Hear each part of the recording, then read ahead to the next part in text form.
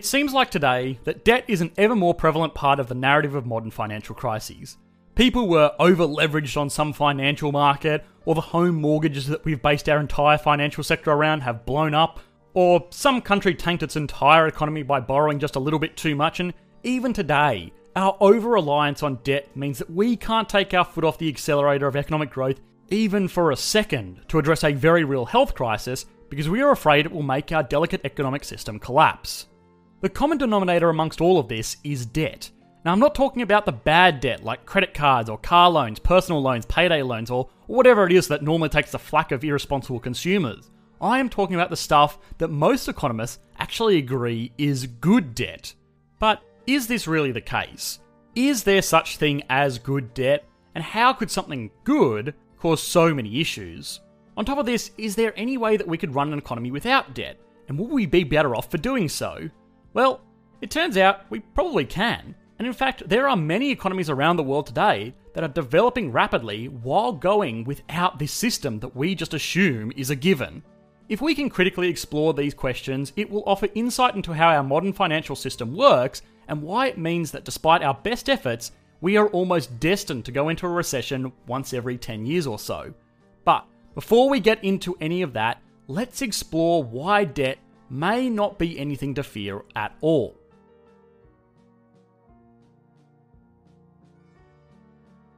So, it looks like debt is pretty terrible, and on top of that, nobody wants to be in it. But it looks like it's almost impossible to live a life in a modern world without it. All of that being said though, if we were to take an argument for debt, we would have to argue that it is a tool that enables people to make constructive contributions towards an economy sooner than they would have been able to otherwise. If we have a farmer that wants to grow corn to feed the world, well, they aren't going to be able to do that without a farm. Now, in our modern world, this isn't a big deal. The farmer can just save up a small deposit and then use this to take out a loan to buy a farm. This is effectively leverage. It gives an industrious individual like our farmer here the ability to amplify the small amount of money he has to actually start producing things of value. In this case, the bank earns some interest to profit off, the farmer gets a home to live in and a business to derive income from, and society gets a business that will contribute to their greater benefit. Kind of sounds like a win-win all around, right? Well, sure.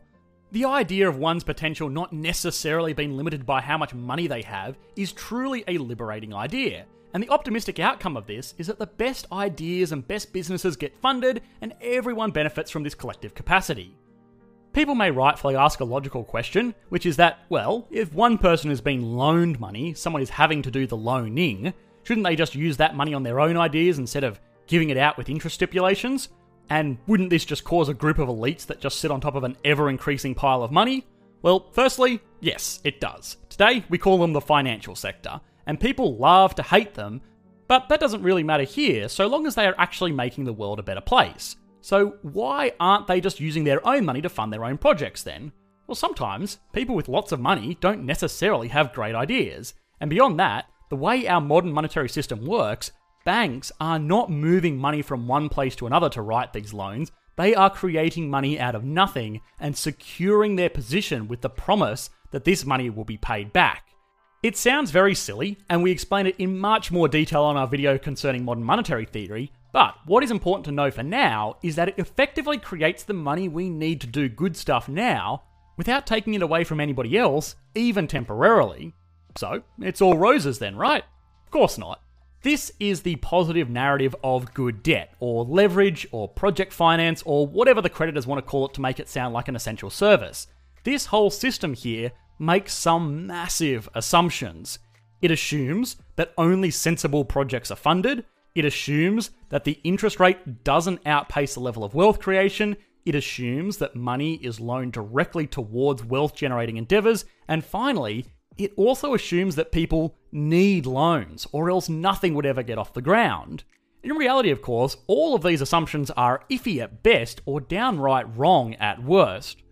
We all know that all manner of stuff is financed in our economy, from that new pair of jeans bought on someone's credit card to a more serious purchase like a home. Home loans make up a majority of the total finance in most modern economies, but houses are not productive assets. Sure, they provide places for people to live, but at the end of the day, they are just inert buildings that don't really produce anything or even produce jobs beyond minor repairs and the initial construction. And then there is the other big thing. Do people actually need these loans?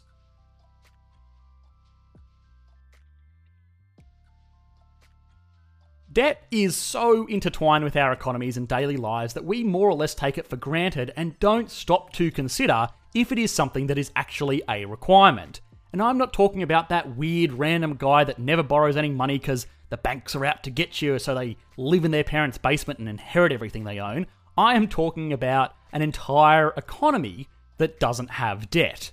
It would certainly have its advantages. I mean, just off the bat, things like irresponsible lending on credit cards would be completely eliminated, which is probably going to be a big win.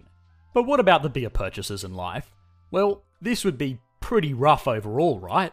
If I need a car to drive to work or a house to live in, but I can't save that money, I'm pretty much screwed, right?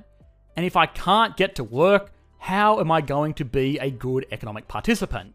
Well, the thing is, living in a world without debt would massively disrupt the normal balance of supply and demand for these kinds of items. Let's take housing, for example. There is a relatively constrained supply of dwellings within the range of a typical CBD, and of those there are only a few hundred for sale at any given time. So supply is relatively inelastic, but demand is an interesting part of all of this. Demand is ultimately a function of the number of people who are willing and able to buy something. Now, this is especially important when it comes to things like housing. Almost everybody is willing to buy a house. Shelter is a basic human need, and when the alternative is living on the street or even worse with your in-laws, you are going to be pretty damn willing to either rent or buy a place of your own. The issue comes in the ability part of the demand function. Chances are, most of you watching don't have the hundreds of thousands or sometimes millions of dollars in cash needed to buy a home in most developed cities around the world. And if you are one of the lucky few, how you doing? Patreon link in the video description. Anyway, what this means for most of us is that if we want a home, we either rent it or we have to go and get a home loan. If we can't get a home loan, well, we're out of luck. And we're pretty much destined to rent forever. Now, if home loans didn't exist, we would all be in the same boat here, which means that demand would fall sharply because there are less people that are able to buy a house. As this demand falls, so too will prices, which means that soon enough, it will become feasibly possible to just save up and buy a house in cash. It would still be a very long process requiring a lot of discipline, but once you own the house, it would be yours. Now, there are some arguments that this would cause wealthy people to just sit on top of a vast pile of homes and that they could just buy up all of these properties because they would be the only people with capital to do so. But realistically, this is already what happens today, so it's not like debt is some huge saving grace here. What may be affected, though, is construction of new homes. Supply and demand goes two ways. If price falls, builders will not be incentivized to build new homes. Given the money that goes into a new home construction, it may just not be financially possible. The same kind of effect would be true for cars. Just because debt doesn't exist, it wouldn't mean that it won't cost $100,000 to build a McMansion or $20,000 to assemble a car. Component costs may come down slightly, but at the end of the day, people are not going to hire staff or pay for materials to build something that won't turn a profit. Now, if we are building less houses and cars or whatever else in an economy, that means we have less material wealth, which is a really bad outcome for a modern economy because at the end of the day, it's an economy's job to provide wealth to the participants in that economy. One could argue that this is more or less game over for this debt-free society, but not necessarily. Short term, sure, you can achieve more by leveraging up, but this is kind of akin to an elite athlete taking all manner of performance-enhancing goodies. To really stretch this analogy, an elite athlete filled to the brim with roids will compete better in the short term than an athlete relying simply on a good diet, training, and exercise. But that athlete is also more likely to cark it at the age of 35. The financial crises that we lurch between decade to decade are debt crises. I mean, we just take them for granted today. We are even taught that they are just part of the business cycle. But these are potentially a sign that we are asking too much out of our system in the same way that the first athlete is asking too much out of their body in the short term. Saving for everything you buy is certainly less sexy, and you won't see the results nearly as quickly, but long term, it may lead to a more sustainable prosperity. Fortunately though, we don't necessarily need to speculate about this absurd hypothetical because it already kind of exists in our modern world today.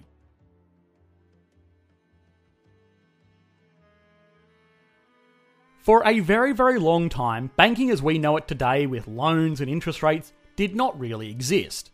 The reason being was that religions that prevailed around the world strictly forbid the collection of interest for the loaning of money. It was seen as immoral to demand money off your fellow man simply because you had money and they didn't. It was known as usury. Now, morality arguments aside, this whole thing eventually broke down in Europe and across the world when nations needed to fund increasingly expensive wars, and perhaps the only way to win was to take out a loan, given that your opponent was likely going to be doing the same to fund an ever more expensive arsenal of equipment. Something along the lines of the first casualty of war being morals.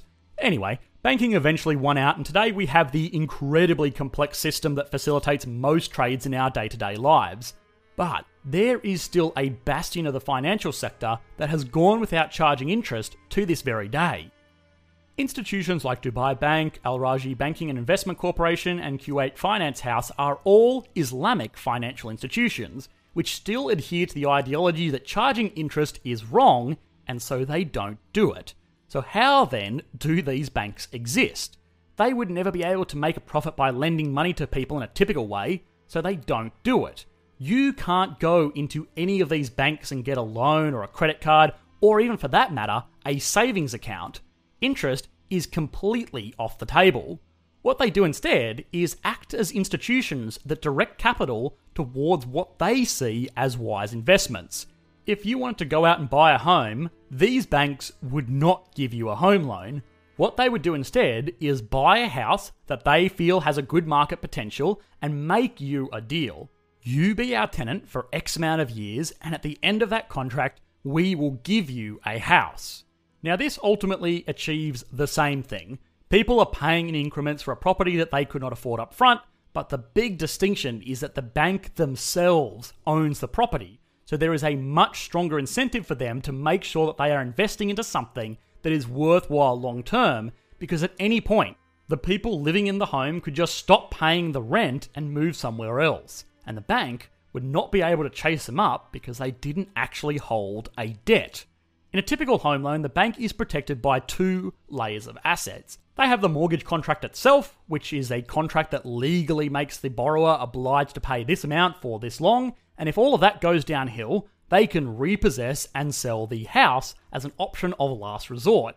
This alternative type of banking does not have that first layer level of security.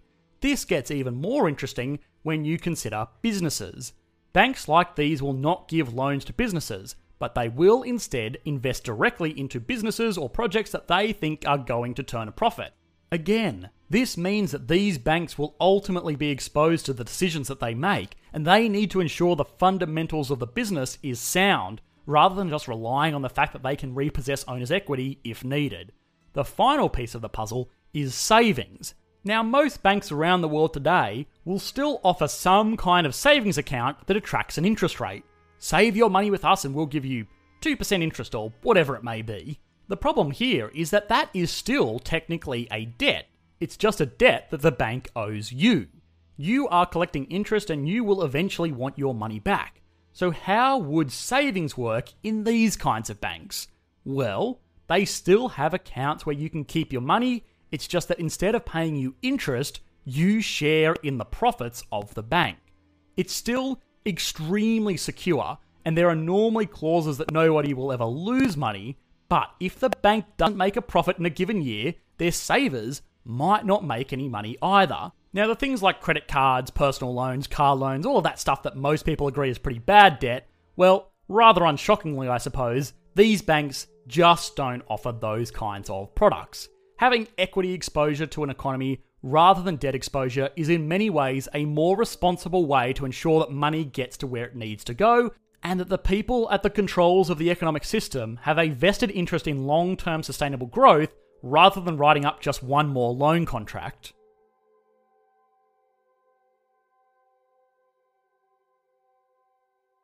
There is no getting around the fact that we are addicted to debt today.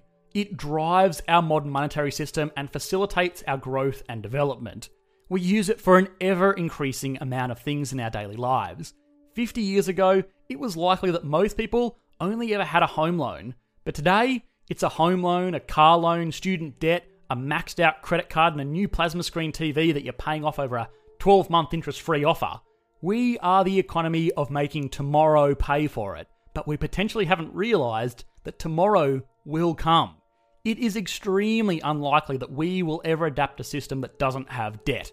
To walk back from where we are now would unfortunately be nearly impossible, but perhaps by properly understanding what it is that debt does, what it can be used for, what its limitations are, and what alternative exists, we can properly utilise credit in our own lives.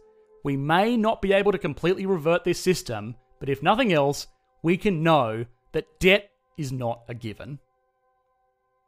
Hi guys, thanks for watching. If you did enjoy the video, please consider liking and subscribing. If you really enjoyed, please consider supporting the channel over on Patreon like these lovely people did. I also want to hear your opinions on the subject, so you can share those over in our Q&A session, hosted on our second channel, or on our Discord server, linked in the video description. Thanks guys, bye.